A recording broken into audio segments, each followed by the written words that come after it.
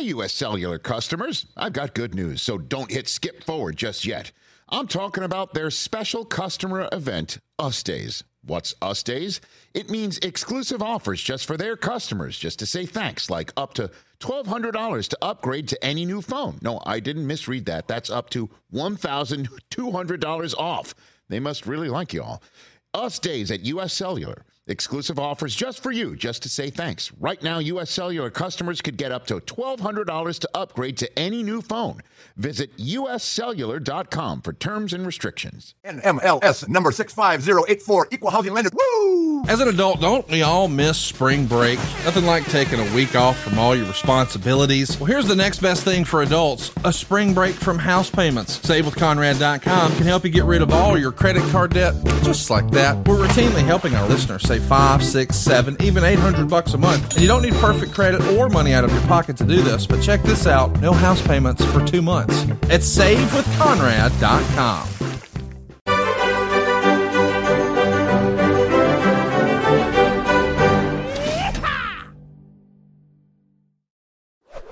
What's up, Airheads? Welcome back to the virtual Airstream Studios. I'm Trey, and that's Corey, and it's time for Putting on Airs. This week, Hey, Trey. hey, buddy, how you doing? I'm well. That hits. You look good. I like that little get-up you got there. Thank you. I got my Yeah, I frills sort of on, look like Dilbert going to a funeral. Yeah. which is appropriate, because he dead. Yeah. Did you know that? Did you know that Rest Dilbert of dead? I didn't know that. Have they officially canceled the I don't comic think strip? that's canon. Oh, yeah. Yes. The comic strip has been canceled. I don't think it's canon that he killed himself, but it's my head canon. Yeah. Right. Dilbert couldn't deal with the pain of being canceled and, jumped out the window of that Dude, office building or whatever. Surely he's going to get picked up for way less money, for the record, but like by Breitbart or something, right? Like, I feel like those people usually always have a resurgence somewhere else. Well, so for people that don't know what we're talking about, we don't get political on the show, but Dilbert being dead is funny. The guy that created Dilbert has gotten to be a real fringe right-winger type dude, and recently he went on the internet and went on a very, very, very racist tirade, and you'll have that, right? But I guess all the newspapers... If you want to know what type of racist tirade it was, just so that you don't think we're blowing it out of proportion, he literally said that he purposefully lives in a neighborhood where there's no black people. Yeah. So it wasn't pretty on the nose. So a lot of the newspapers where it was syndicated nationwide, his creation, Dilbert, they canceled it. So Dilbert is dead. Anyway, we're very much alive here at Putting on Airs. And this week, I'm doing part 2 of getting drunk. As I told y'all last week. Last week we talked about parties, festivals, that type of thing. This time I'm going to round it out by just going over some of history's best drunks. These people are fancy and famous, and we're also routinely hammered. Then we'll talk some about trash drunks. I've got a list of trash drinks I want to use to reminisce with Joe, because I'm sure we both have experiences with many of them. And we'll have a grand old time. Then after that, history of Professor Cho is on the subject of the Cadaver Synod. Yeah, never heard of that once in my life, I don't think. So you've totally got me this time, and I'm looking forward to hearing about it. But before we get into that, every now and then, a lot of y'all probably know who Smart Mark Agee is. He's a member of the Extended Skuniverse. So if you're part of the Extended Skuniverse and you know Smart Mark, he'll send us stuff that he thinks is appropriate for this show. Corey will oftentimes send me and Mark stuff that he thinks is appropriate for weekly skews. So we got a nice little back and forth going. Mark sent us something a couple days ago, and Corey is going to tell us about it because it is pretty good. Yes, breaking news, Trey. And I know this is going to come as the shock of shocks, but it was just reported that the holy anointing oil for King Charles III's coronation will not contain the intestinal wax of sperm whales or civet secretions. And I mean, what's the point of even going on? Exactly. Yeah. Absolutely. I mean, yeah, that shit ain't going to work. He ain't going to get none of his king powers if it ain't got the civet juice in it or the whale guts, why even have holy anointing oil if you're not going to have the most key ingredients in it? No, I've got so many questions that you probably don't have the answers to. I know you're going to read some more details, but it's like, how did those things become part of the recipe in the first place? What are the intended uses of those particular ingredients. Like, I feel like I probably know why they've cut them out, endangered species type shit or something like that, I'm assuming. But like, what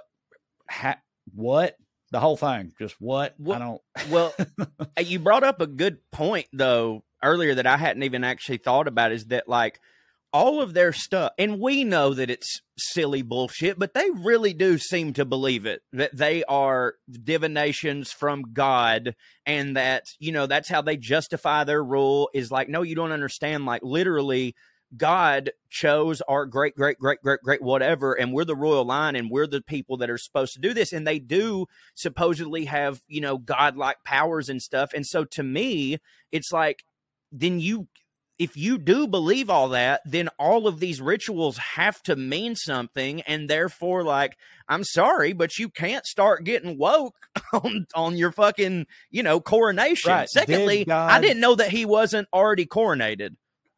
Right. Yeah. Did God or did God not decree that the holy anointing oil must contain whale butt and cat juice? Right. Like what, or, you know, whatever them two things are. Cause like, if he did, you can't just take that out. Like you're saying, you know, it's the Lord's will, isn't it? And the Lord's whales. He's got the right to say, use their guts.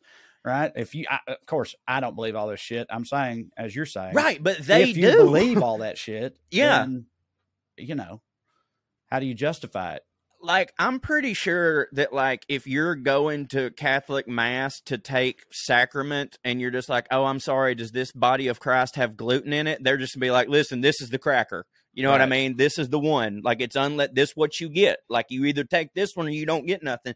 But also, I'm starting to think back on it, like, you know, this sounds like a very old, ancient ritual, clearly, but like, how back in the like 900s were they getting the intestinal wax of sperm whales? I guess that they would just wash up on shore. Whaling. I've got more questions about the civets. Civets a cat, right? It's a type of cat, right? Aren't they the same ones that poop the coffee? Yeah, aren't they? Right. So, yes, they are. I don't know where they're native to. That one's wilder to me because like whaling, I know was a big thing, you know, like you get it. Lamps were like whale oil and stuff back in the day. Like they used the fuck out of whales for a very long time.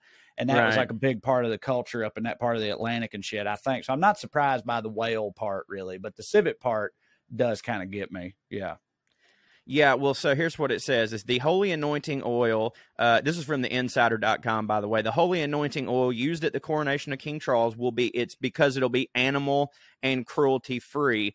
The sacred chrism oil has previously contained oil from the glands of small mammals, such as civets and ambergris. Do you know what an ambergris is? No idea. Never heard of that. But, you know, they call like eggplant aubergine and stuff. So that could be like a possum. I don't know. I'm not saying it is. I'm saying it could be a different word for something that we are familiar with. But no, I've never heard that before. But interestingly, though, like this wasn't a royal decision. This was strictly King Charles's decision. And it actually is like in line with, like, say what you will about Charles.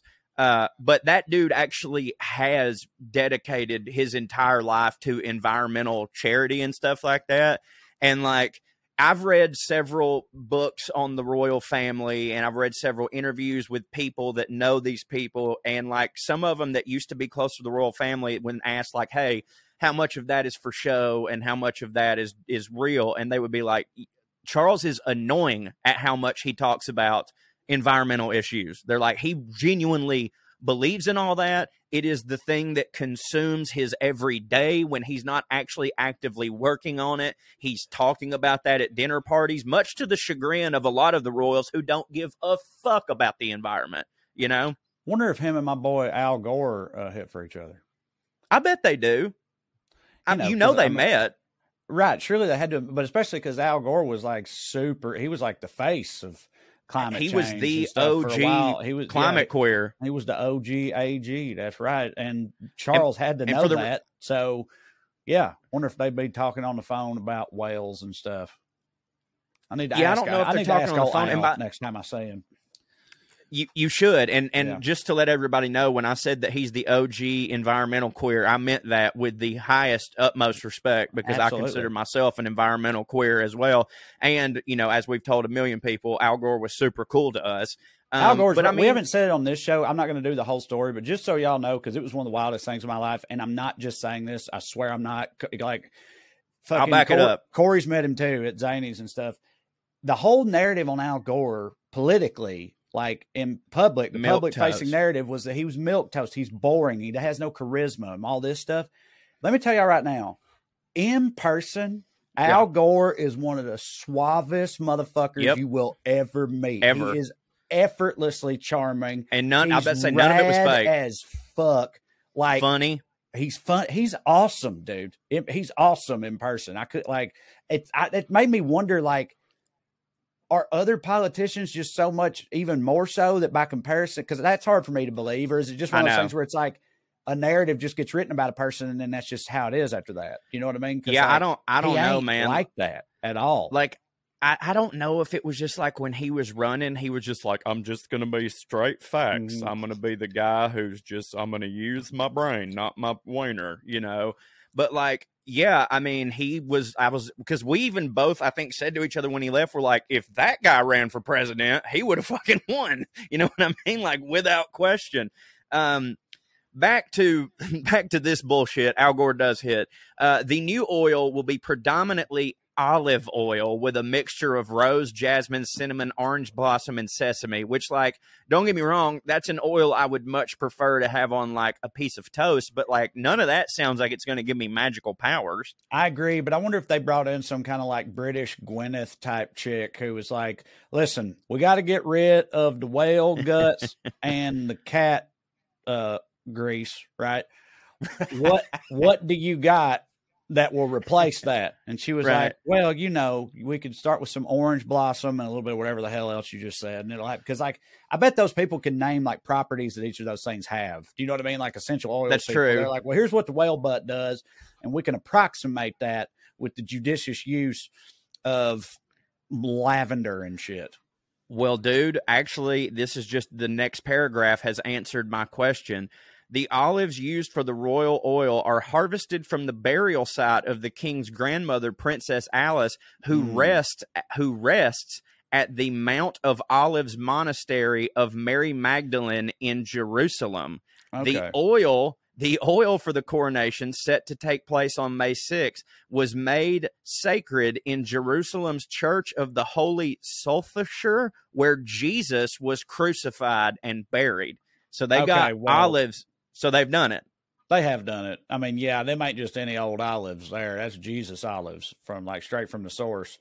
So yeah, but then again, it's like, so maybe you don't need the whale and the cat, I mean, like, apparently, well, we'll see. We'll see. Like, yeah, right. We'll see how it turns out. I mean? What if he don't start to glow after they anoint his head, as is custom? Then there is like, well, that didn't work. You shouldn't have took the whale out. God damn it. Yeah, isn't as soon as like the king or queen is anointed, there's like some sort of orb that starts glowing in Saudi Arabia or some shit. Like we got to check the orb. We got to see if the groundhog sees the orb in Saudi Arabia. At the coronation, King Charles III will be blessed with the oil when it's touched on his head, chest, and hands. This tradition is so sacred that it was banned from being filmed at Queen Elizabeth II's coronation in 1953. By the way, this is the first coronation since 1953. That's fucking crazy. The it's still not yet known if the public will be shown this blessing at Charles III's coronation. So in summation, it's all because of his environmental stuff, but then they went and took the olives to Jesus' crib. So, I mean, Well, they took the olives from Jesus' crib, right? From Jesus' crib, like, yeah. They are... No. They took them from Mary Magdalene's crib. Oh, and then they did whatever. Then they took them to the church where Jesus was buried and crucified. The church where is now located where Jesus. I just read this and I'm probably getting it wrong. They then took it to the burial site of Jesus and had them make it sacred, which is where a rabbi, I guess. I don't know. It wouldn't be a rabbi in this situation, would it? No, they would, because that would make it. That would make him not king. Yeah, yeah, they can't have that. No, but then they made it the Catholic version of kosher or whatever. I now wonder who did the blessing of these Jesus olives, because like it was some kind of priest, right? Probably it had to be, an and it wouldn't be the Pope. Anglican priest, right? Church of England, probably. I wonder if he's like the highest one they got, and they sent him on a mission to Jesus land to do all this. You know what I mean? Or if he was just there. Right, but surely not. Because that's what I was thinking at No. first. It's like, does a guy just get assigned to be like the Holy Olive Man? But well, you got to figure this. There hasn't been a coronation since 1953. So, like, has that dude just been sitting there this whole time? Or is there like an archbishop who they're like, hey, you're going to have to do the olive shit because we ain't got nobody else? And, then he goes. I was about to say, there's been 4 olive men come and gone since the last coronation. I'm certain of it. But, yeah, I mean, there's no way that this wasn't handled by, like, the top guy. Because, like, can you imagine how the monarch would feel if they were like, hey, we're sending our assistant olive man. Is that cool? Our main olive guy, he's going on a cruise with the Pope. So is this cool? Like, no, they got to, like, if we're not doing sperm cum anymore or whatever, we at least got to have the top olive man. Cum. I mean, there's some in there, I'm sure. Yeah. Yeah. I don't know, man. Well, it's all silly. It's pretty wild. It's all it's funny too, because I want so badly to just be like, this is nice. What an environmentalist. But then all of it just wrapped into one. It's like, this is the silliest context in which I've ever read something that was progressive. You know what I mean? Which is really saying something when you think about it. Which is really fucking saying something. It's like, at the end of the day, this is being put out there as a progressive message. And it's like, this king is so for the people that he is, instead of having oil from a whale and a civet cat, is going to have olives taken to Jesus's house. You know? Yeah. I bet they always did the Jesus olive thing, though. I bet. I don't know. It wasn't olive oil before. No, did it say that? Yeah, it didn't used to be olive oil. I feel like they probably did the olive thing always. Oh, right. It was in there. They just also added whale stuff to it. Yeah, you're probably now right. They're not. It would be wild to just now start including Jesus in it. Yeah, I agree. Yeah, I'm sure they always had Jesus olives.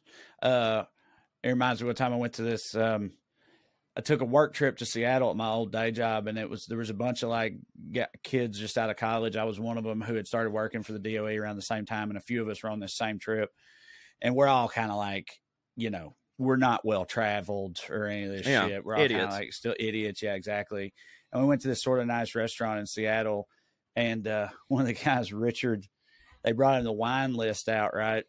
And we're showing it to him, and at the bottom, there was the most expensive bottle of wine, which at this place, and like with some, this isn't really that crazy for these places. $58. No, it was $3,500. But I'm saying, shit. Yeah, right. But I'm saying, like in like a fucking Michelin star place, they probably got 40 grand bottles of wine. Oh, and for shit sure. Like that.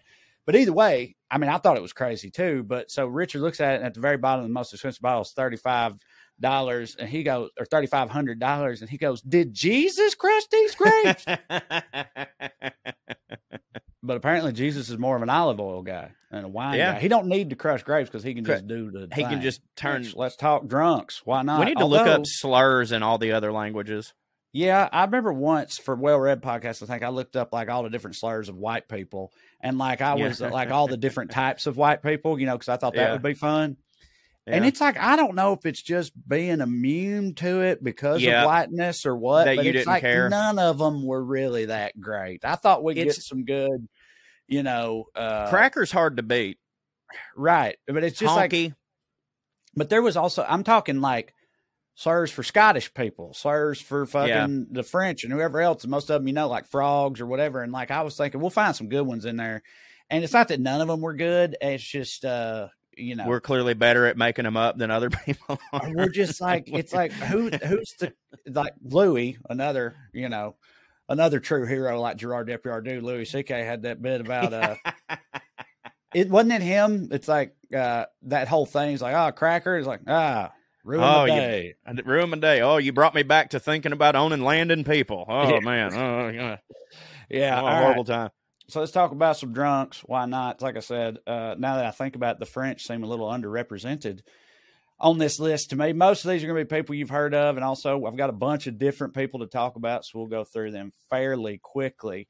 Some of the most famous, fancy people that have been just absolute drunks. Cho, like who comes to mind? I bet you they're on this list. Fancy drunks. Fancy. I mean, I would.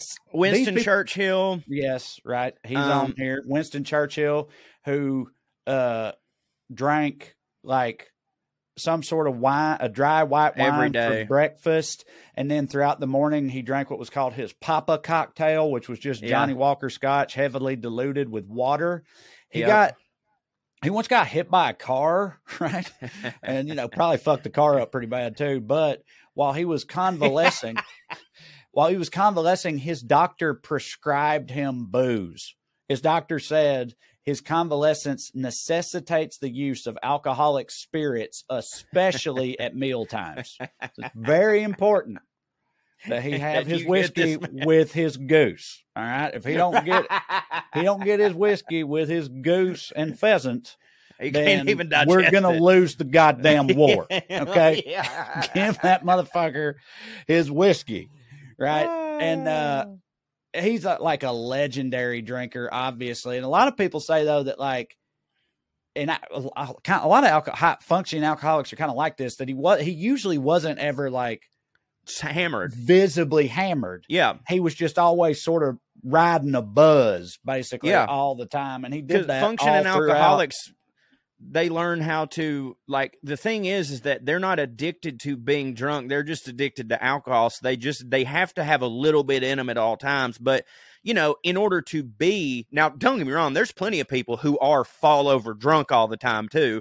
But obviously if there's a powerful functioning alcoholic, they have to be able to function. So they're just like, let me get to a place, and then every 45 minutes, I have the exact sip that will get me back to that place. You know what I mean? Yeah. Keeping with like wartime leaders who were hammered, Ulysses S. Grant, big drunk. Oh, yeah. Was such a big drunk that he actually had resigned from the Army in 1854 because they were about to try him for being too much under the influence of liquor to properly perform his duties. So Ulysses S. Grant drunked his way out of the U.S. military before the Civil War. But when the Civil War started, he's like, oh shit, it's really going down now. So he came back. And today some historians argue that that his drinking, quote, made him the great military leader President Lincoln so desperately needed in that time, because his drinking allowed him to much. Brush aside caution, and he had absolutely nothing to lose. So it's just like, he's got so drunk he didn't give a fuck. And it's just like, fuck him, charge, and like either that, or he was so drunk that's the reason it took the United States Army so long to defeat a bunch of hillbillies. Right. You could look at it either way. Like, if he wasn't so drunk, maybe the war wouldn't have lasted 5 years. But I hear you. Another political leader, not surprising at all. I feel like even as a kid, I knew this. Boris Yeltsin, huge drunk from Russia. What do you know? Do you know something about him? I remember. I just remember, like, Boris Yeltsin was one of the first like foreign leaders that I knew of, because he was very popular during the Clinton administration, and that's when I first started to like, not like actively watch the news, but like that's when I clicked on to be alive, and just started seeing stuff. And like, I remember seeing him and knowing as a kid, that guy looks like he could drink. You know what I mean? And I didn't know shit about Russians. So, I agree. I feel like I felt the same way about Boris. Just, dude, his name sounds drunk. His Boris nose, Yeltsin. His face. Yeah, he got the Jim Blossom nose, all that stuff. In 1994, he was at some function in Berlin with a bunch of other world leaders, and they had a classical orchestra there, and he was hammered, and they wasn't hitting for him. So he just got up, ran up there, and took the baton out of the hand of the conductor and started conducting the orchestra himself, despite having no training or wherewithal whatsoever to do that. Had no idea what he was doing. Right? He was just like, these motherfuckers, that ain't it. I'll make them hit. Yes, I'll show you how to do it, and then fucking just, and I'm sure that probably didn't hit for people, but What are you going to do? But he said that the weight would lift after a few shot glasses, and in that sense of lightness, I felt as if I could conduct an orchestra. Corey, you've been there. You played the piano, right? I did, apparently, when I was blackout. And my friends still to this day, they're like, dude, I know that you know how to play piano, which I don't. And I have some friends that refuse to believe me that I can't play. But what I was about to say was I'm also the type of person who, if I was drunk enough, would be convinced that I could go lead the Philharmonic if somebody would let me. Right. Yeah, I totally buy that. One other story about Boris Yeltsin on a diplomatic visit to D.C. in 1995. He was staying at this fancy hotel, but the Secret Service found him hammered drunk in his underwear trying to hail a cab on Pennsylvania Avenue. When? Like in, late at night, like midnight, 1 a.m., something like that. No. I mean, like 1995. 1995. And when they asked him what he was doing, he said he really wanted a pizza. We don't have them in Russia. No, yes, want to try American pizza. But like, dude, look, you don't have to be super hammered to really, really badly want a pizza. We've all been for there. Sure. But to go outside like in your underwear as the president of Russia, like you got to be pretty hammered to pull some shit like that. I feel like. Oh God. Jesus Christ. Another one we all know about. We've actually covered him. A very classic clip of his on here before. Orson Welles, big drunk. For people that have been airheads for a minute, you might recall that we watched the classic wine commercial that he did later in his life. Like, the French champagne has always been renowned for its excellence. And he just sits and he's like, is he going to do anything? Or what? Talking about that extra who was standing there. He's like, what the fuck is this guy's problem? Ain't he going to fucking act? Be a professional. Yeah. Piece of shit. Orson Welles he might be like our most, I don't know if he's our best. You think he's our best American drunk in terms of like also being like respected and fancy? Like, is he our export? I don't know about fancy, but I got another one for you that definitely fits that description in terms of like artistic output and level of respect, while also being an absolutely massive lush. And that's Hemingway, Ernest Hemingway. Oh, yeah. Never mind. He's the one. Yeah. He's the one. But I'd say Orson Welles is up there. Yeah. Yeah. So it said even when he was a young man, his supper would routinely be 2 steaks, each with a baked potato, an entire pineapple, which I don't know how. This is Orson? Orson. I don't know how his mouth withstood an entire pineapple. You know what I mean? Like, yeah, pineapple starts to make your shit sore after a minute. Yeah. I know. It does, but it hurts so good. I mean, I love pineapple, dude. So 2 steaks, 2 baked potatoes, an entire pineapple, triple pistachio ice cream, and a bottle of scotch. Yeah. That was his. That is not the drink for after all that. I think it was before, during, and after. That's just his. Dude, them motherfuckers that drink scotch, though, like, they're a different, like, I can't even wrap my head around them because, like, every time scotch and cigars are very similar to me in that they're the 2 things that I've most pretended to like while in the company of others who did like them.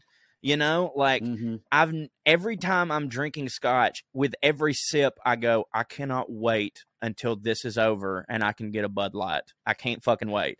But the people who love it, they don't feel that way. They're not suffering through it. They fucking love that shit. I don't hate scotch. You know, we took like the distillery tour and the scotch classes and stuff when we were in Scotland, and like, I still don't prefer it, but like, you know, it's. I mean, I've had like in a situation like that, like in a When in Rome situation, I can drink some and actually genuinely enjoy it. But I would never like opt for that.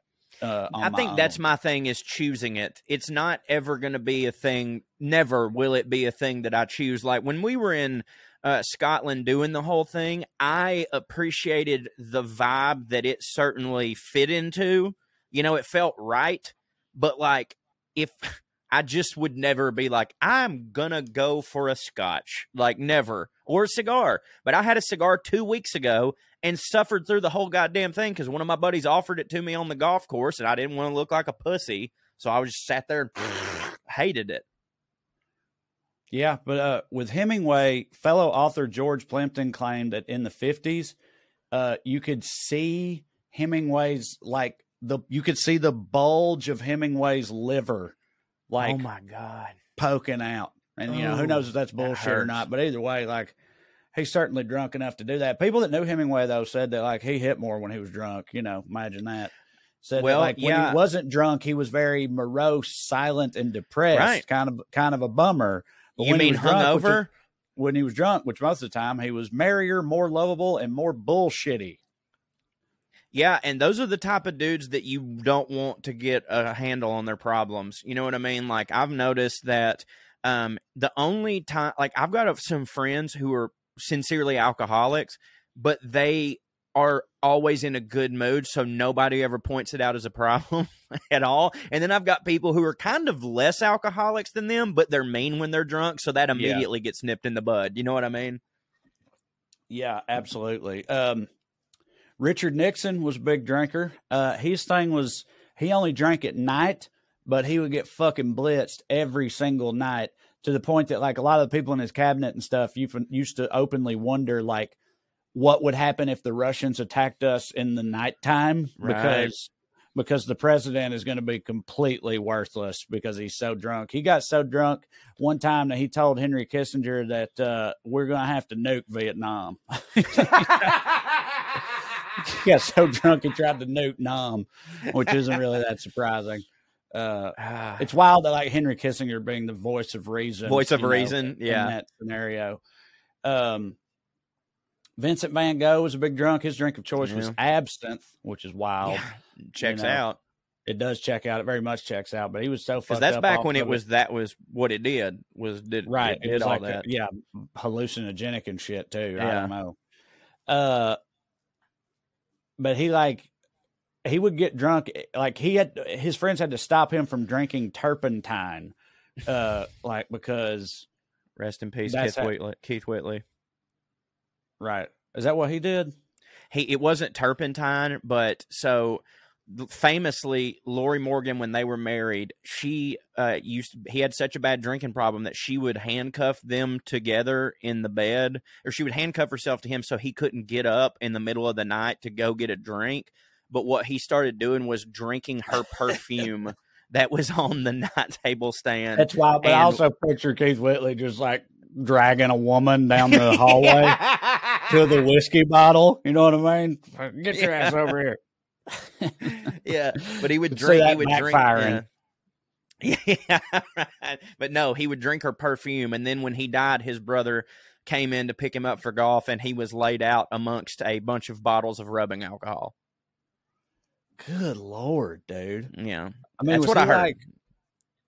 Like, was he sequestered somewhere? Do you know what I mean? Like, where he couldn't get...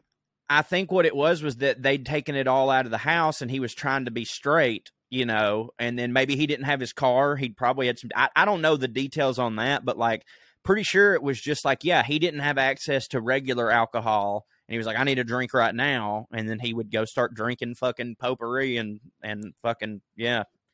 That's the sad part of alcohol right there. Yeah, there's lots of sad parts. I got a sort of metal part for you. This is from George Gordon Lord Byron, who that guy.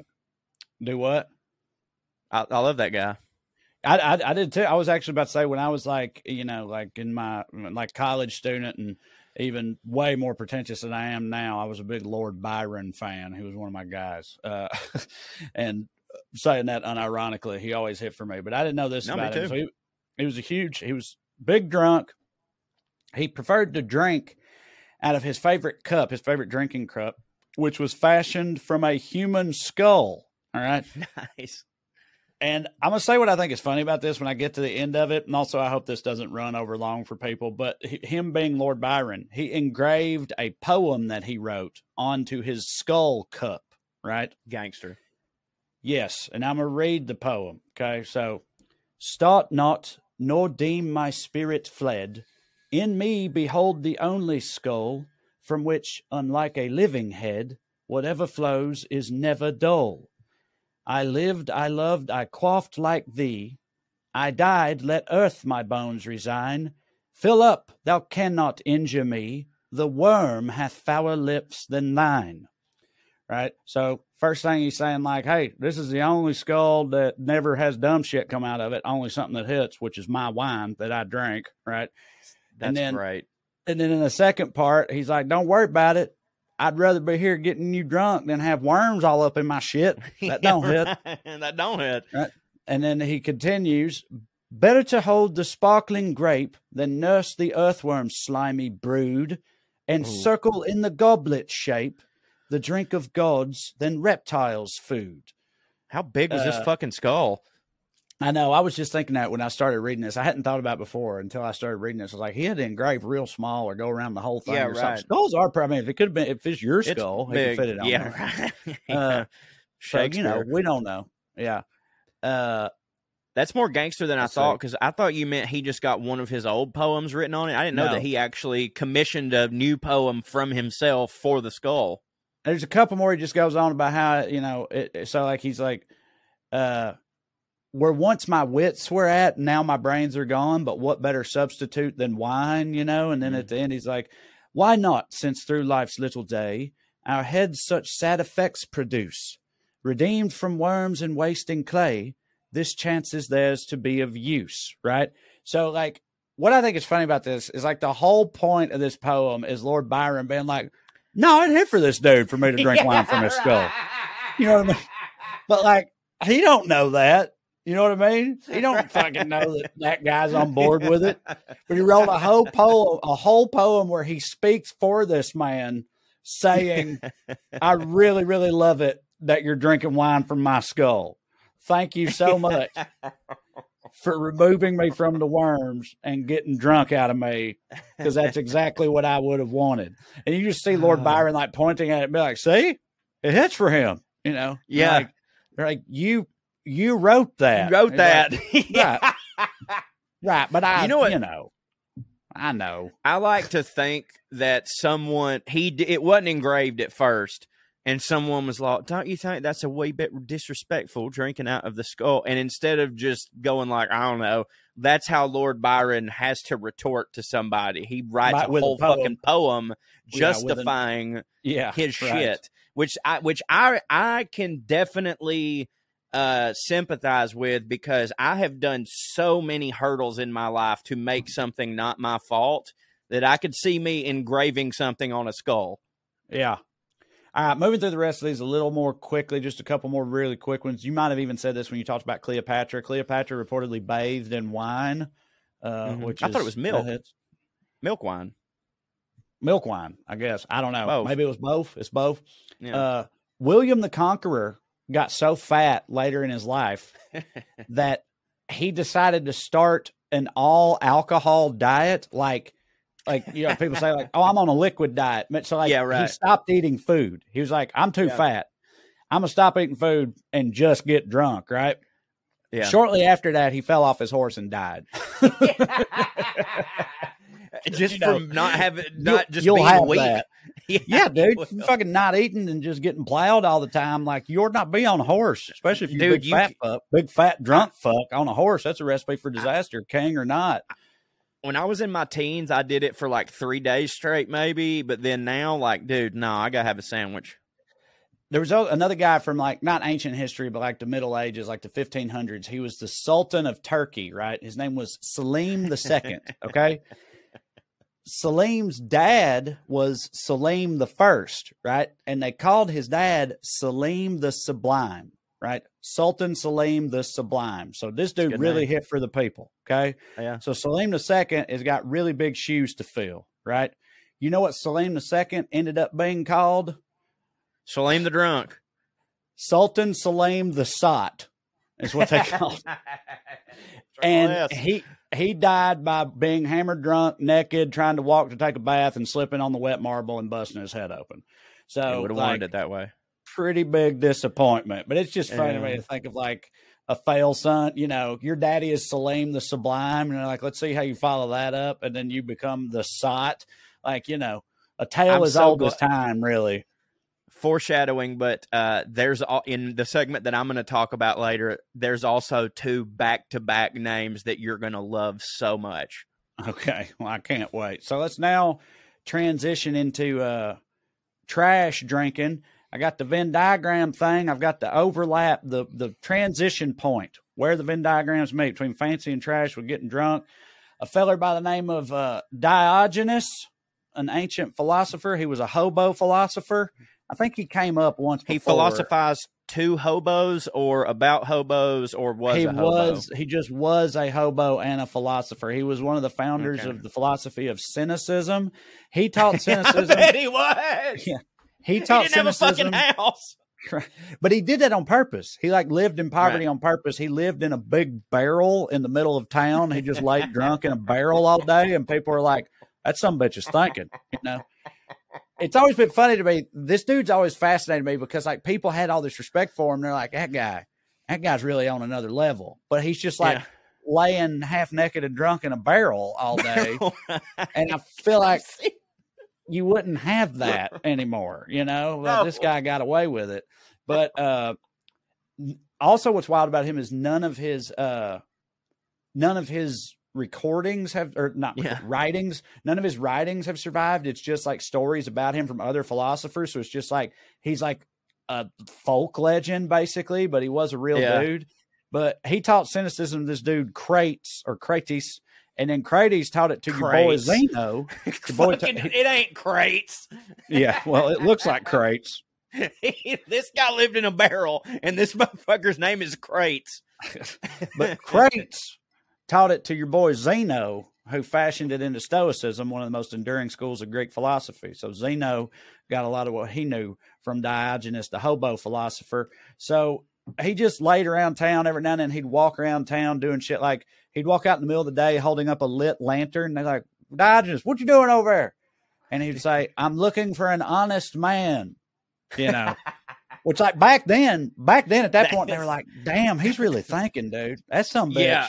Is thinking, but he's also what a like pretentious fuck too. Yeah, right. So one of the more famous things about him, he would like to he pooped in the theater specifically. I knew you were going to say poop though. He pooped in the theater. He jacked off in public a lot. Right, G.G. Allen did all that. I know, I'm saying, and everybody was just like, this dude gets it, which is just wild to me because that's how ancient Greece was. But so he actually interacted once with Alexander the Great. When Alexander the Great came through town, right, on his conquest and shit, he heard the legend of this Diogenes guy. So he goes up to find him. It's the middle of the day. Diogenes is laid out drunk in the street. Alexander the Great stands over him and says like, behold, I am Alexander. I have heard many great things of Diogenes, and I wanted to say, if there's anything I can do for you, just speak it now and let it be done, right? And Diogenes goes, yeah, you can get out of my light, motherfucker.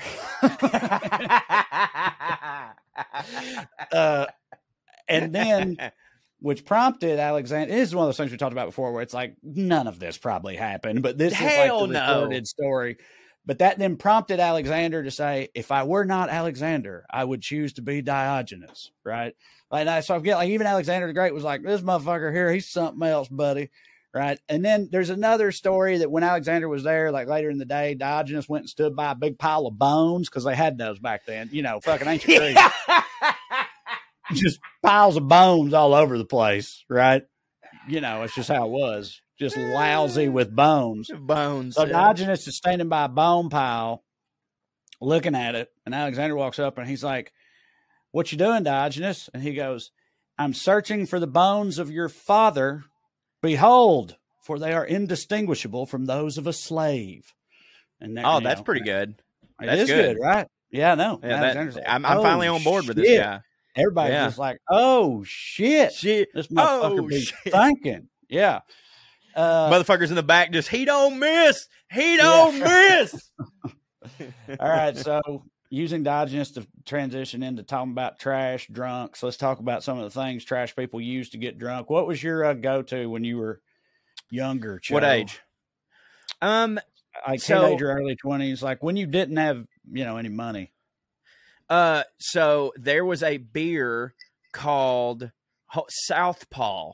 Are you familiar with Southpaw? Yeah, we had Southpaw. Yeah, I had forgotten all about Southpaw, but I do remember it now. So Southpaw at one point was like, I want to say sincerely $6.99 or $7.99 for an 18-pack, which was like fucking real cheap. And what was great about Southpaw is like not many people had it. And it was in a green bottle, and it kind of looked like an indie beer because not a lot of people had like ever seen it. So I could like get this, and then I'd go to a party and be drinking it, and I was just like, oh, look, that Southpaw, that's really cool. But also nobody would like fuck with it. You know what I mean? Like everybody would be like, I don't know what this is. That's clearly Corey's beer. You know what I'm saying? So like Southpaw was a big one. Also Steel Reserve was really big for us. Matter of fact, my fake ID's birthday was February 11th because Steel Reserve 211, and we celebrated 211 Day every year. But other than that, just whatever we could get our hands on, like Keystone, they were the first ones to do the 30 rack. So like Keystone was big. Anything ice because it was more alcohol, those were the jams. Yeah. First alcohol I ever drank was King Cobra malt liquor. Oh yeah. Did not hit for me. Oh my God. Me and Thompson's go-to used to be Natty Ice. Yep. Natty. That's the first beer I got drunk on. Shit was trouble, son. Awful. Would get you drunk. Lord, it would get you drunk. And, then there's like Boone's Farm and fucking Mad Dog 2020. Mad Dog 2020. Yeah, Boone's Farm. We used to have the Boone's Challenge. You have the Boone's Challenge? No. It's very simple.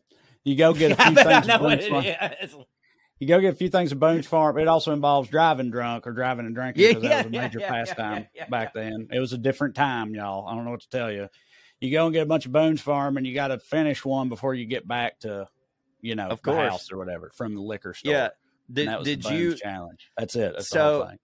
So when I was first starting drinking too, a lot of my buddies who were my age had older sisters. So we would get their booze sometimes. And I think the like female version of Mad Dog and Boone's Farm was Arbor Mist. Do you remember Arbor Mist? Yep. Dude, you talk about getting sick drunk. Like it's sugar wine. Like it's just fucking sugar wine. And we didn't call it a challenge, but we would definitely chug a bottle of Arbor Mist. Yeah, it's also about Everclear, pure grain alcohol. Woo! You ever fuck with that? That's the shit that we drank at school. My buddy, because it was clear, so people would put it in water bottles and stuff, And so, like, I remember the first time I ever drank it, it was somebody brought it to school, and they were like, I was like, "What is this?" And it was clear, and I was like, "Oh, is that vodka?" And they were like, "No, it's Everclear." And I was like, "What's Everclear?" And they said it's PGA, and I'm like, "You're not helping me. Like, tell me what the fuck." They go, PGA means pure grain alcohol. This ain't anything except alcohol. That's all this is alcohol. And I mean, dude, one sip of Everclear to a 14-year-old, you blackout puking. I used to mix, not routinely, but like when I was really wanting to throw down, and every time I'd both throw down and up, and it would be a disaster. So I don't know why I did this multiple times, but I would mix fucking Everclear, Gatorade, and like energy drinks. Like oh my like, God. That's a Four Loko, bitch. That's what you did. Called, Vipers. I think Viper energy drink, I think, was the one I was using at the time. But yeah, dude, that shit was gnarly. This is how I know you're. I had that in a Camelback the first night of first Bonnaroo I ever went to. Oh, I bet it was warm. And I had a bunch of ice in there too. I mean, it was hitting, but like I don't remember anything about it. And my buddies, of course not. They had to carry me back. I don't remember any of the shows. I know the night ended with Zach Brown Band. Everybody said it was great. Everybody said I was having a fucking awesome time, but I miss Zach Brown too. Any of it. And I had to, my body didn't miss it. My body was hitting it, Zach Brown, but my brain totally missed it, and they had to drag me back to the tent that night. And that was a nice lesson to learn about Bonnaroo, in that it's a marathon, not a sprint. Can't be doing that true. on the first night. On my senior trip, we mixed Everclear and Fanta. Like, we would drink half the Fanta out of the little bottle and then pour the Everclear in it. And I got one of those little cocktails, and I got in the hot tub. And what I didn't realize was that, like, I was holding my drink in the hot tub, right? So it was just boiling it. It was just boiling my drink. And then I went and took a big old chug of boiling hot orange Fanta Everclear, and it's the most immediate sick I've ever got from drunk. You know what I mean? Like, usually it's like you drink all night and then later you're sick. It's the most, like, single serving of alcohol that immediately made me projectile vomit and miss the rest of the fucking evening. It was horrible. Yeah, that's pretty rough. And then also, I feel like one of the kings of cheap drunks has got to be boxed wine, like Franzia. Oh yeah, boxed yes, wine. sir. Big fan to this day. Love me some boxed wine. They've got nice ones now. Sipping on a little bit of box wine right now. Yeah, this is a black box.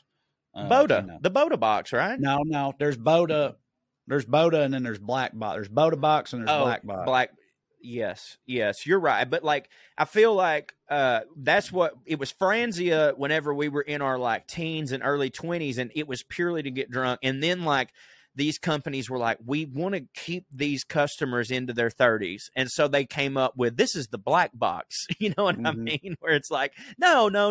You don't understand. It's just as good as the regular wine. It's in a black box. It's super nice. Yeah, I've been hammered on those. Me and you have a lot. Yeah, we have. Hit Summits. Yeah. Those black boxes, those box wines fueled a lot of hit summits that we had. And people don't know, hit summits just where we drink wine in a hotel room and talk about how much we hit until 4 in the morning. Can I give you and everyone else a tip on why you should bring boxed wine to? This is normally if you're at a field party, right, where, like, bedding is going to be scarce. Do you know why you should bring boxed wine to the party? I've never done or thought of this, but do you blow up the bag and use it as a pillar? How about that? Exactly right. You finish off the bag, blow it up, seal it off, and you got a pillow. That's pretty ingenious, Cho. Well, unless you've got I didn't make it up. I heard it from a big old fat girl, but I appreciate her. Yeah, they know their box wine stuff. Unless you got anything you want to regale us with on the subject of trash drinking, that's all I got. Well, I would just like to say that, you know, it's meant a lot to me. I've done, and I think I'm about to contradict myself here, because on podcasts of past, I have talked about how I have in recent times sort of foregone the dive bar and being drunk in a field aspect of my life. And I like more now the mahogany walls and the leather couch, nice bar drinking parts of my life. But I will tell you this, it's just because I don't have the energy to trash drink anymore. But I will tell you, I have done especially since our comedy tour has been going on for 7 years now, and we had a little bit of money and we've been to nice places and nice cities. I may have done an equal amount of nice drinking, fancy drinking versus trash drinking. And I can tell you right now with pure honesty that nothing beats trash drinking at all. It is where my heart is. It's more fun. It's about family. It's about being there for people. And at the end of the day, it's about taking a moment to go, this world sucks and we don't have a lot of money, but if we all put our money together, we can get 30 of these beers and we can sit around that fire and Bear can play something on the guitar, and that's special. And I will always have a place in my heart for trash drunk. Me too. The only other thing I'll add to that, since it hasn't been said yet, is I love dive bars and all that shit too, but for my money, then I'll go to the grave believing the number one venue for trash drinking for me is and will always be on the goddamn lake, Del Hollow Lake. Oh yeah, 100%. Your throat beats getting trash drunk on the fucking lake. That's my shit. That's my special place, or whatever the fuck. Scientifically, there's something about the lake water and the humidity while you're on the lake that actually makes your throat half an inch larger and makes the beer shoot down it. And if you put on an old 90s country playlist, it can go upwards to 2 inches larger. That's all scientifically backed up. I know it. I've seen the studies. Mm-hmm. They're peer-reviewed and everything. Me and my peers reviewed the shit out of that. But and another interesting phenomenon that happens with lake drunk, and in my experience, is like you on a boat or whatever drinking, and you going hard, and you're like, hell, I'm fine. I'm having a good time. You step onto solid land, and all of a sudden you're like, whoa. The fucking drunk truck comes through and lays your ass out, and you realize you're way more hammered than you thought you was, which is also a fun experience. And then you go take a 3-hour hard nap when you're both drunk and sunburnt. And you're like the sheets are like it hurts at first, but then it's a cooling sensation, and you sleep harder than you've ever slept in your life. Get up, go get some lake food, and then fucking do it again. It's a miracle of God. Hell yeah, brother! All right, well, let's do History of Professor Cho right after this.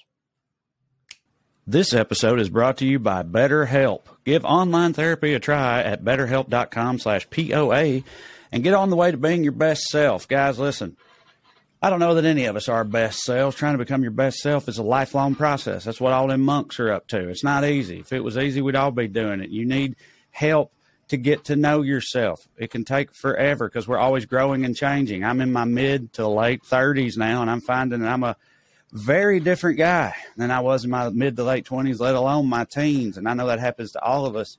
And that's why therapy is so crucial. Therapy is about deepening your self-awareness and your understanding, right? Because sometimes we don't even know what we want or why we react the way we do till we have someone to talk through things with. BetterHelp connects you with a licensed therapist who can take you on that journey of self-discovery from wherever you happen to be right now. Cho, you've had a wonderful experience with it.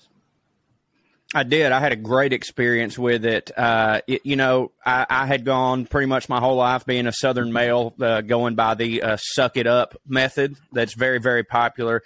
And then finally, I just heard enough people talking about, hey, dude, it's easier than ever to do this. You can do it online. So I signed up with BetterHelp. I was very lucky. You can, shop around and find the therapist right for you. I was lucky to get it right on the money. And what was very good about it was I was able to find somebody who was also a male from Georgia, had a similar background as me, sounded like me. So we were able to connect.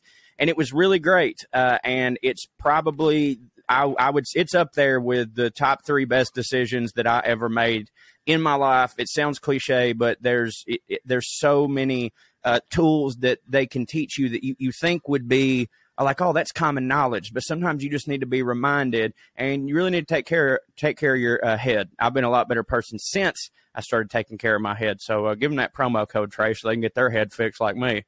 If you want to get your head fixed like Corey, give BetterHelp a try, guys. It's entirely online, which means it's convenient, flexible, and suited to your schedule. All you got to do, which I just did earlier today, just so y'all know, is fill out a brief questionnaire. It's very easy. You'll get matched with a licensed therapist, and you can switch at any time for no additional cost. So it's time to discover your potential with BetterHelp. Visit BetterHelp.com/POA today to get 10% off your first month. That's BetterHelp.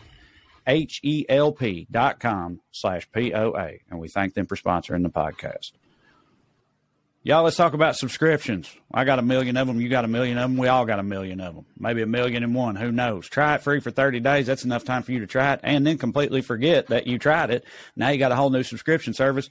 You don't even remember that you have. Before you know it, you're paying for a subscription you don't use, and you're paying that every single month. It happens to us all. The system is built to do that to us. Well, with Rocket Money, you can change that with just a few quick taps. Rocket Money, formerly known as Truebill, is a personal finance app that finds and cancels your unwanted subscriptions, monitors your spending, and helps you lower your bills all in one place. Over 80% of people have subscriptions that they forget about, like a streaming service you bought just to watch one show on, or that free trial that you never even used and they started charging you. Rocket Money will quickly and easily identify your subscriptions for you so you can stop paying for the ones you don't want. Simply find the subscription you don't want and press cancel, and Rocket Money will cancel it for you. No more long hold times with customer service or tedious emailing back and forth, click and confirm 5 times over again. Rocket Money makes canceling subscriptions as easy as one click of a button. Over 3 million people have used Rocket Money, saving the average person up to $720 a year. Joe, you save some money with this Rocket Money. Save more than that. I also save my marriage tray. So you know that we're about to have a kid, and because of that, we're doing the old normal tightening of the belt because we know there's going to be more expenses coming up. And my wife suggested that maybe I should give up my golf membership. And I was like, no, baby, you don't understand. I need that. And she said, well, the only way that you can keep it is if you come up with the money some other way. We got to stop paying for something else. Got on Rocket Money, and it more than paid for my golf membership every month, just in like Swedish TiVo stuff that I was never going to use again. So think about it that way. If there's something out there that you're like, oh, I'd love it, but I can't afford the monthly payment, you actually might be able to if you just took $5 away from here and there every now and then. And our friends at Rocket Money can help you do that. So stop throwing your money away, cancel unwanted subscriptions, and manage your expenses the easy way by going to rocketmoney.com/POA. That's rocketmoney.com/POA. rocketmoney.com/POA.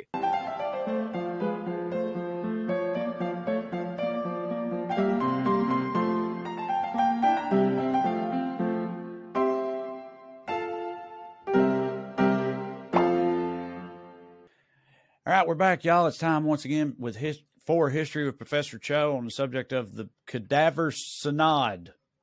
Yeah? That's the Cadaver Synod, correct, my friend? You got any guesses? No, don't have a clue. Is it SYNOD? Is it Synod or is it Synod? SYNOD. It's Synod or Synad. I've heard it pronounced two different ways. I'm going with Synod just because that's how I would say it. Is that a Jewish but thing? SYNOD. It's a church thing. Church thing, okay. Yeah, maybe dude, I don't know. I mean, I know what a cadaver is, and I had a vague idea that Synod was somehow religious related, but no, I've never heard of this. This is fancy?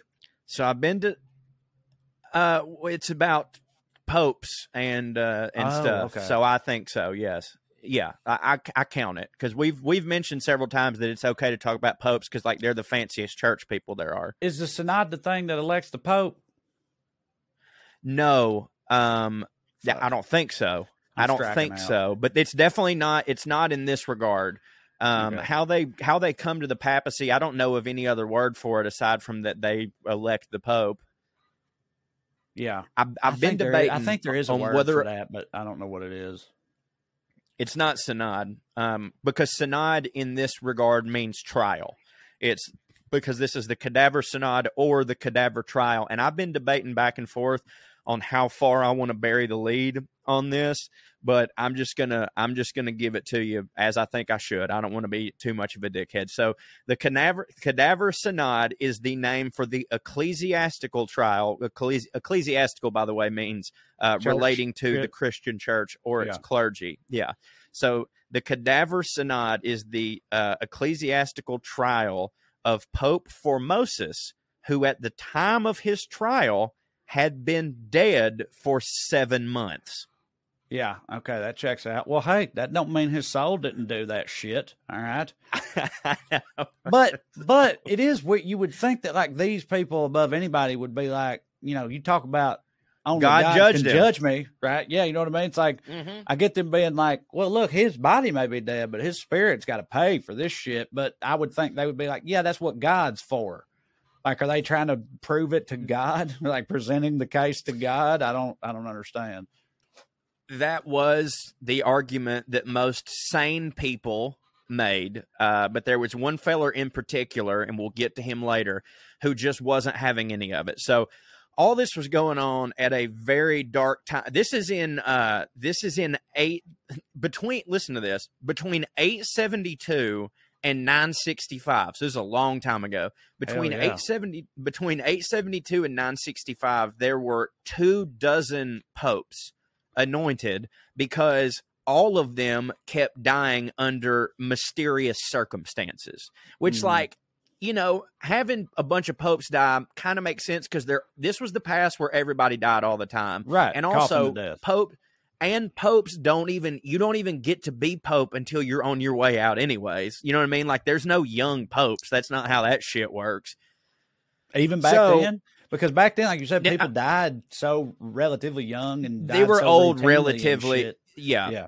Like But 42. in order to yeah, exactly. But like, cause like in order to be like the unanimously elected pope, you have had to have been archbishop at somewhere for so long. So like yeah, they all died at 42 then, but like whoever the oldest person you could be, that's how old the popes were, you know? Yeah. So there's a lot of instability going on in Italy politically and in the clergy. And like I said, all of them kept dying under mysterious circumstances. A lot of them thought to have been poisoned. One of them, this doesn't have anything to do with the Cadaver Synod, but I just found it interesting. One of them died because partly because they had an infestation of crabs under their eyelids.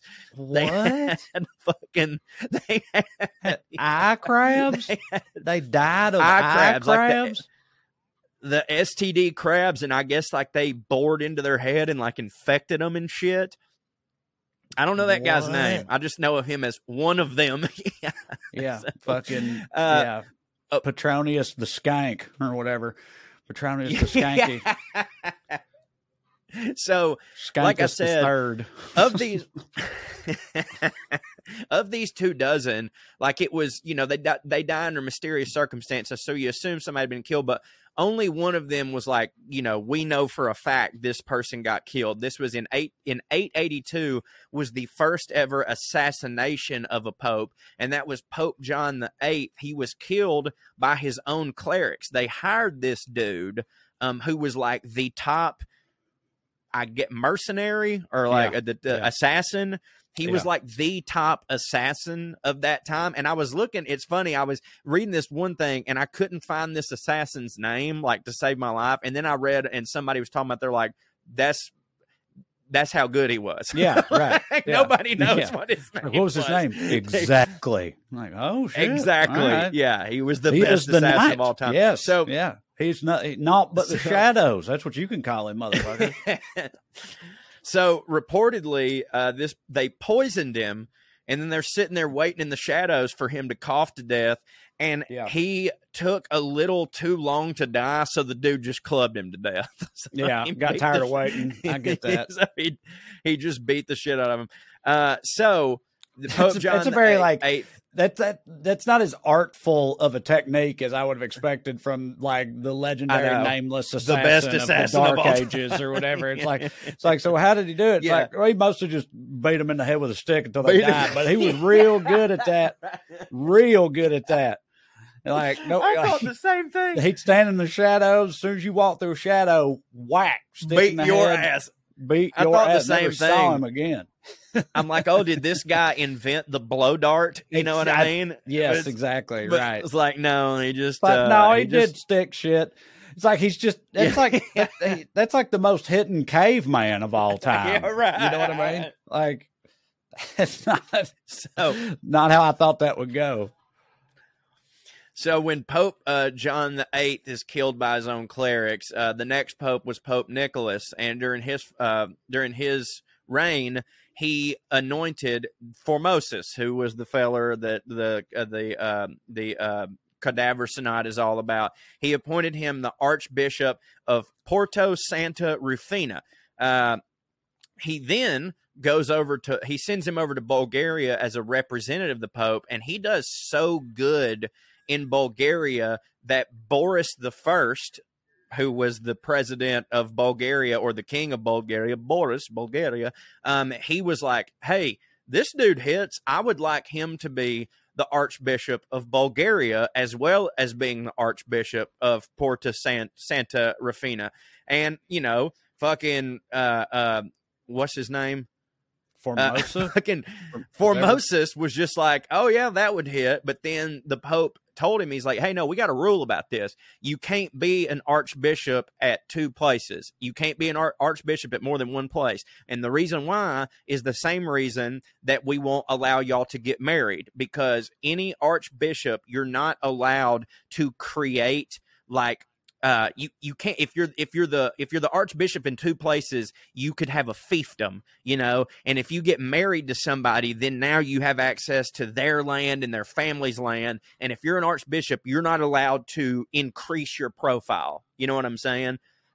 pretty much how I think politicians should be treated, but that's neither here nor there.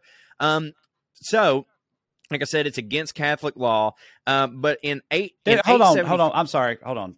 You've really hit for me with that, because like, okay, that you didn't know that. Me either.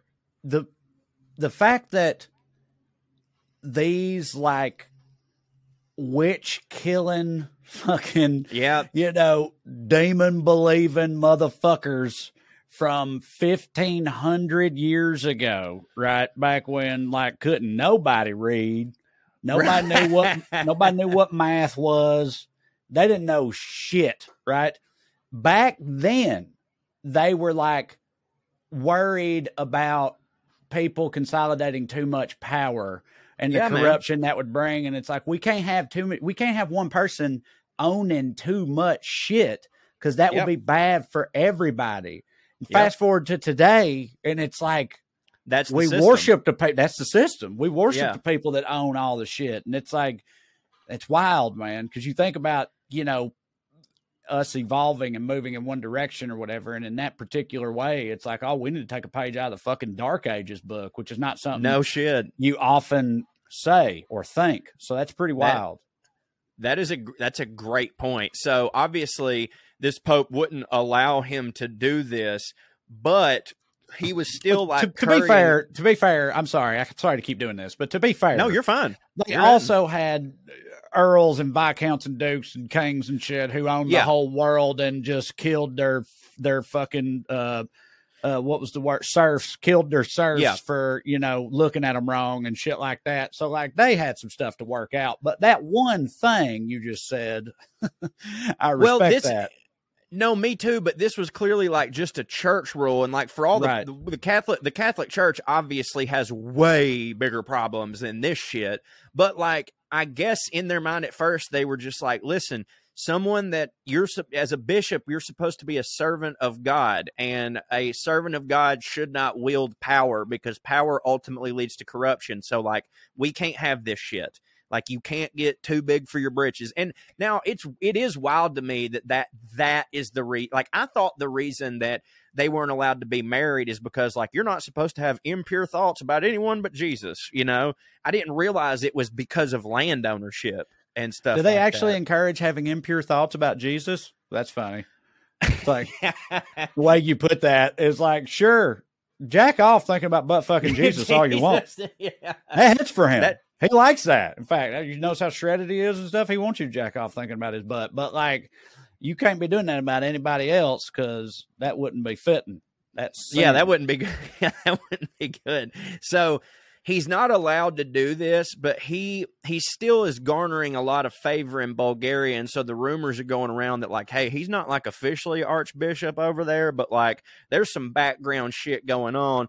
So in 875, Formosus fled Rome because he was afraid of Pope John VIII, because the Pope had levied a bunch of serious accusations against him for what I was just saying to the king, and claimed that Formosus had corrupted the minds of the Bulgarians and made it, quote, so that so long as Formosus was alive, they would not accept any other bishop. So he was a bishop. What they're basically saying is, this dude's a bishop in all but name over there. Like, yeah, you don't have the title, but this guy he's gone in there, he's seduced these people, he's wielding a lot of power. And he also, the Pope, suggested that he and some co-conspirators had attempted a coup on the Pope. So Formosus is like, oh my God, they're accusing me of all this shit, they'll have my head. So he gets the fuck out of there. He also suggested that Formosus wanted to usurp the newly coronated king, who was King Charles the Bald. Not to be confused with his successor and son, King Charles the Fat. You're bullshitting me. I swear to God. Come on. I swear to God. And here's the deal. Now, Charles the Fat, he were fat. He were fat. Like it. But King Charles the Bald actually wasn't bald. It was a joke, kind of like how if you see a woman that's like 6'2", they call her shorty. Yeah. You know what I mean? Like a bunch of people had like, in every town, there's like some huge guy that they call, Lil Tiny. John, because he's like, tiny. So it was that. He wasn't bald at all, but everyone just called him bald because he had so much hair. He was like a really hairy guy. So they called him Charles the Bald, and it didn't hit for him, but everybody just kept doing it. And I was like, dude, let me be king, and motherfuckers call me bald. See how that goes. Yeah, and you is bald, I is bald. Surely, I know you said it didn't hit for him, but it's got to be one of those deals where, like, if he's rocking Fabio locks or whatever, right, and everybody's calling him Charles the Bald, even if it annoys him, he's probably like, they know what time it is, and fucking they're jealous and shit. Yeah, they just hate. So, like I said, Formosus has fled Rome because, they told him he wanted to stage a coup on the papacy. They also said he wanted to usurp the king. And then, so he flees. But then in 882, so all this is happening in 875. Then in 882, so 7 years later, Pope John VIII dies, and everyone just kind of forgets the whole thing. And Formosus just went back to being the bishop of Porta Santa. Like, literally just waltzed in and was like, I'm not scared anymore. And they're like, sweet, you're our bishop, Yeah, he didn't hit for us, no way. It's fine. Yeah, right. 9 years and 3 popes later, Formosus is unanimously elected as pope, making him a true underdog story, Trey, because this would be the first time, and unless I'm missing something, only time someone went from being excommunicated from the papacy to being pope. Like, he was out, and then this guy dies, and he just goes back to being bishop, and then 3 popes later, they were like, we always liked this motherfucker, right? Well, that's pretty gangster 5 years later, 5 years later, he died, right? Because popes just didn't last a long time. So he's dead. He was succeeded by Pope Boniface VI, who, you're not going to believe this, died 2 weeks later. He is then succeeded by Stephen VI, but he was but Stephen VI Pope was like, Steve. I know. And there was 6 Pope Steves. That's why I feel like that wouldn't fly today. Yeah. I agree. This is in the 900s, and we're already to Steve. Yeah. Then very quickly succeeded by Pope Randy III, and of course Pope Bill. So Stephen VI becomes pope, and he was like, okay, first things first, I got a pretty big problem with the feller from 2 popes ago. We're going to need to deal with the guy who was 2 popes ago. So he ordered that Formosus's body be dug up so that he could stand trial. He's accused of, and I don't know what this means, but he's accused of transmigrating seas in violation of canon law, of perjury, and of serving as a bishop when he was actually a layman. So what that accusation there is they go, no, we know that he was actually the bishop of Bulgaria that whole time. He wasn't that name, but he was sort of like how Dick Cheney wasn't technically the president, but like, he was the president. So this dude is like, no, like he needs to stand trial for all this shit. And they're like, okay, true, but he's been dead for 7 whole months. So what do you suggest that we do? And he said, we'll dig that motherfucker up. So they literally dug him up. They're not having we're going to have this trial and he ceremoniously will be here. They dug this motherfucker up, propped him up on a throne, dressed him in all his pope stuff with all the beads, and then, as if that's not insane enough, and also let me ask you real quick, what you think that smelled like? Yeah, right. I was going to say, that's like back before embalming and shit too, dude. You just got a goddamn zombie corpse up there fucking looking rough as hell, stinking. At least they gusted him up. What if I told what if he's wearing all his pope beads, all his shit. They're like, well, we don't want to be disrespectful. Respectful, yeah. He was the pope, for God's sake. And what if I told you that this wasn't even a little bit the most ridiculous part of it? Well, please go on. How do you think, just can you guess what happened next? How the trial went? Dude, I know it's going to be something dumb and wild, but I don't know what. Did they demand he testify, and then when he didn't, they're like, see, he clearly did it. It's dumber. It's dumber. Lord. They prop him up on this chair, and they had a deacon of the church sit under the table and answer the questions as if he was the Pope. Like a mime. Or like a fucking ventriloquist. How is that supposed to work? Yeah. They made him answer as if you were this guy. That's what they said. Answer as if you were this guy. And by the way, the Pope, Stephen VI, acted as the prosecutor. The new Pope is the one questioning this fucking cadaver while a deacon underneath it pulls a fucking Jeff Dunham on a dead motherfucker. That is some clown show shit right there. Even by like Dark Ages church standards, that's pretty wild. I know.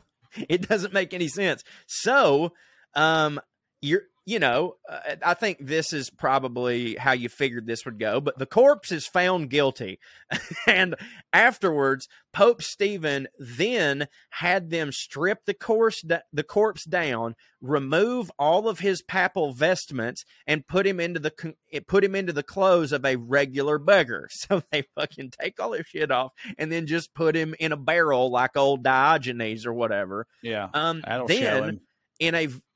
In a very Don Corleone move, he then took the 3 fingers from the right hand of Formosus and cut them off because it's symbolic, because these 3 fingers right here are the ones you use to do your blessings, right? Oh, okay. So these are the ones he used to do his blessings, which, by the way, symbolically and formally invalidated all of Formosus's acts and ordinations. So if Formosus had forgiven you or blessed you, you going back to hell. It didn't count anymore. Yeah. It didn't count anymore, which is like, to me, it's kind of like you. What a bummer. It's kind of like, you remember. What are they going to do now? You remember, but I know to them it was a massive thing. I know, but yeah. But because they really believed it. Like, it was like that. Caleb right. Synon used to have this joke about how when you say God dang, it's like you really think God's up there going like, oh, he almost said it, but he got me. He didn't, Well, with this one, it's like, does this mean that when this Pope was blessing all these people, God was looking down and going, oh, that poor soul, if only they knew this didn't count? You know what I mean? Like the person, like it shouldn't count for that fucking person, but it does. It invalidated all of that shit. So like if you believe all this stuff, there's a lot of people in heaven who immediately went to hell. There's a lot of people who went back to purgatory or whatever. And then, by the way, they chunked him in a pauper's grave. Later, they were like, this ain't enough. So they dug him up, tied weights to him, and threw him in the river. Well, after all this happens, Pope Steve just sitting there like a week later, like, you know what? That ain't it. Go dig that bitch up. Yeah. Dig his bitch ass up and throw him in the fucking river. And it's like, you sure about this, Pope Steve? It's like, yeah, that'll satisfy my corpse lust. So all this was very public, by the way. This wasn't like, people knew that this was going on. It wasn't like something they were doing behind closed Pope doors. Like, he made this big spectacle out of this because he had a personal vendetta against Formosus. And the reason that he's wanting to do all this is because, obviously, as you said earlier, it's like, well, only God can judge me. The guy was already dead. Why do you care? He really he was upset that Formosus had a good reputation.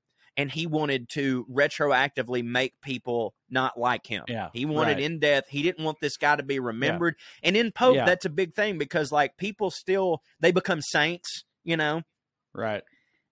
And he didn't want this guy to ever y'all become a saint. Walk around acting like this dude hit. I got news for you. All right. He did not hit. Let the holy record show that this man did not hit.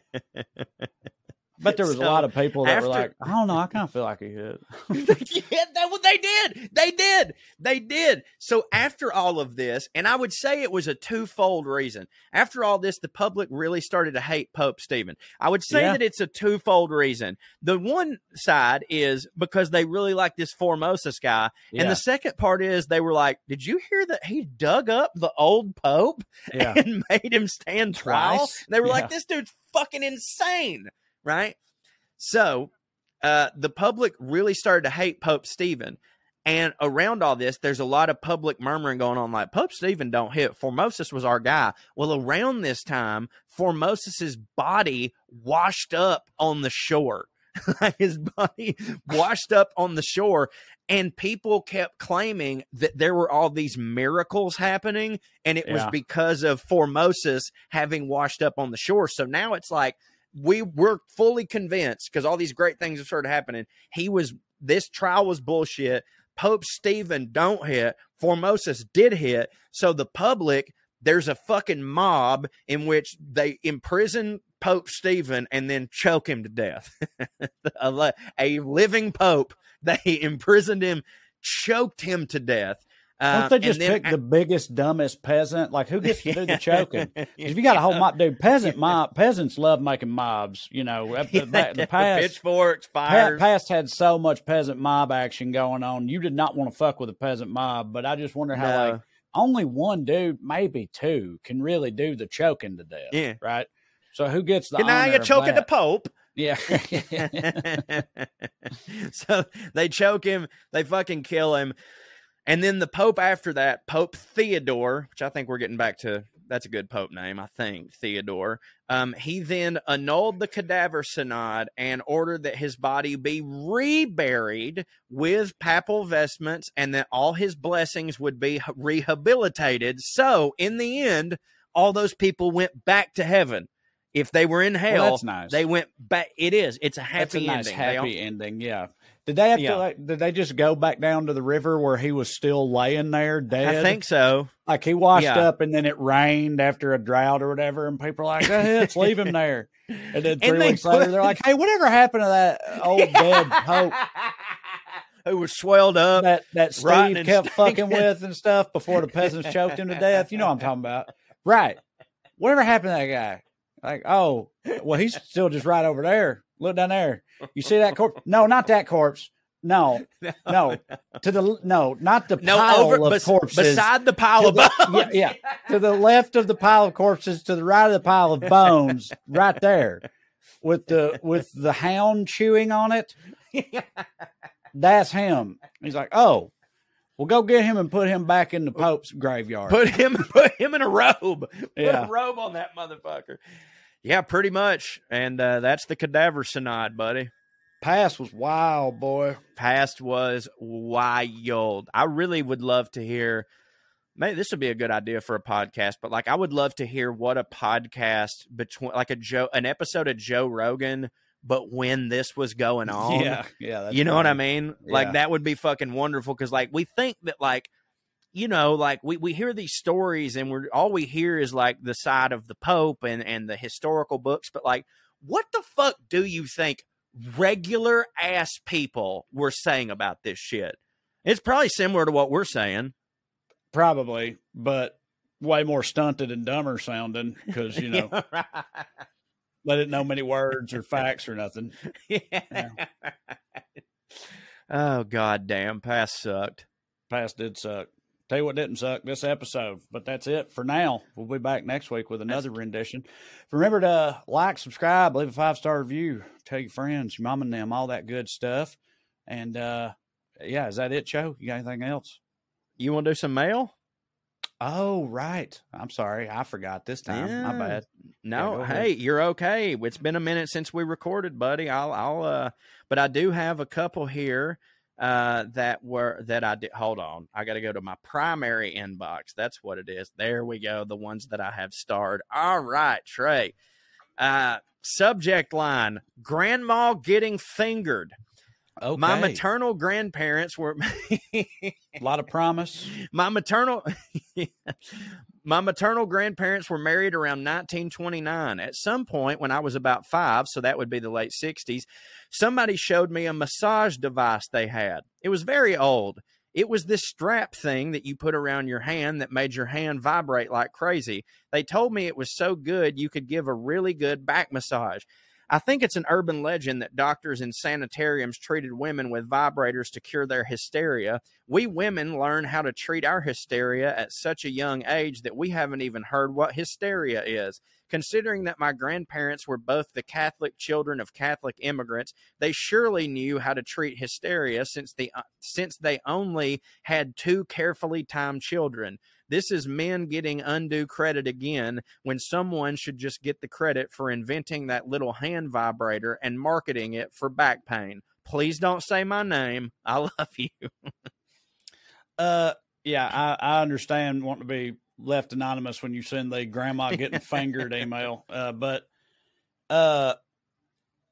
Yeah, I wasn't giving men any credit for, we were saying it was wild, whether it's an urban legend or not. We were saying they were horrible. Yeah. Yeah, that was crazy. That they're like, oh, your wife won't stop crying. Let me finger her for a second. That'll fix it.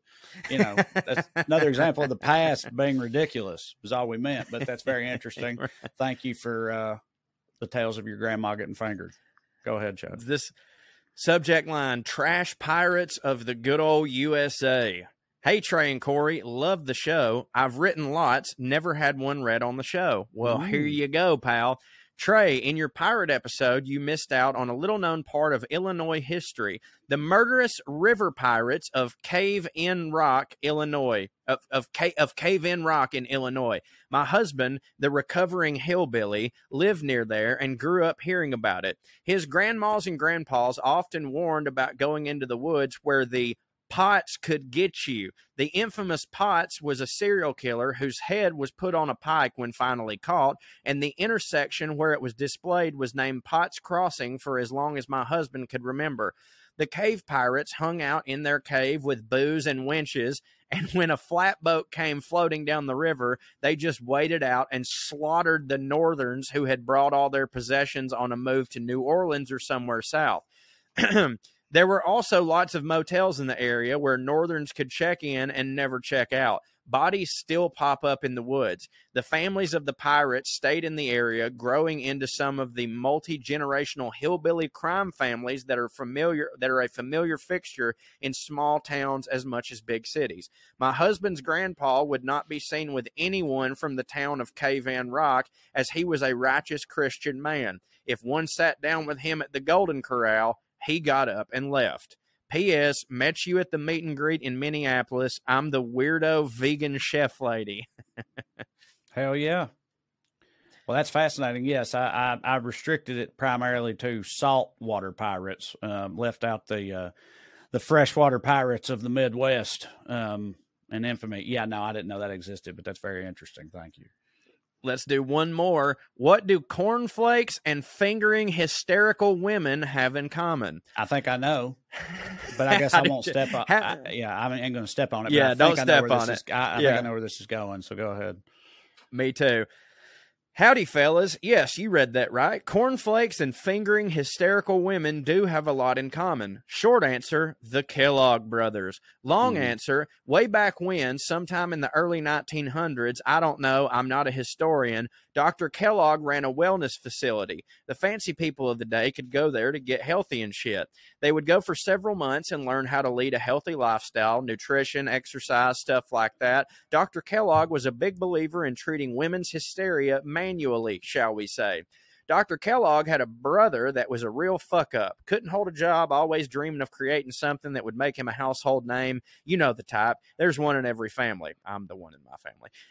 If I'm not mistaken, and I certainly could be, Mama Kellogg insisted that the good doctor give his brother a job, so he hired him to run the kitchen. I wonder if he ever made those disgusting Jell-O dishes. Doesn't matter. Anyways, while working for his brother, he invented cornflakes. The patients loved it. Dr. Kellogg Kellogg didn't care for it, but it made the patients happy and was cheap to make, so whatever. As fate would have it, there was a patient at the clinic that was a successful businessman. He not only encouraged Brother Kellogg to mass-produce cornflakes, he offered to help with the finances and other necessities of setting up a business, getting a patent, setting up a factory, hiring, etc.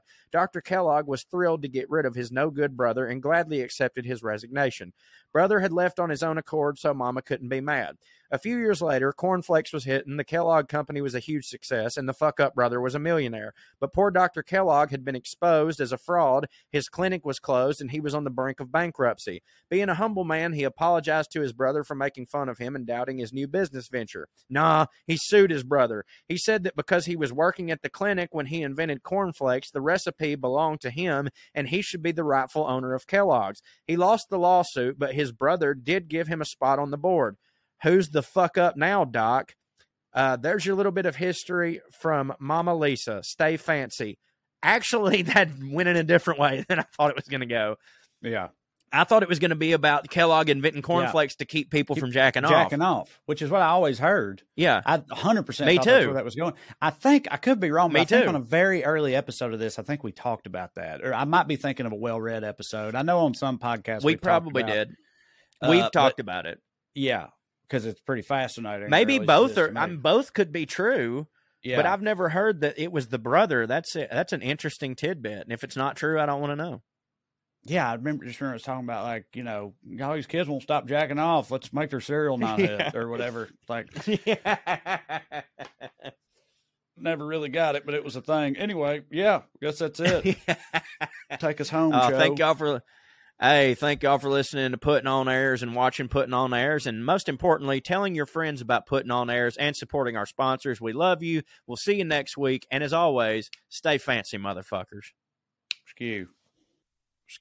Here's Lydia Lovelace. 1, 2, 3, 4, 1, 2, 3, 4. Royalty and rednecks are alike. They both like cutting and picking fights. Biscuits and baked beans where they don't belong.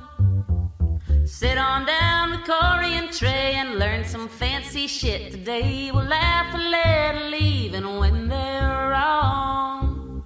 They'll take you to a magical place where if you call someone a cunt, nobody cares. They keep it debonair at Putting On Airs. Putting On Airs. Putting On Airs.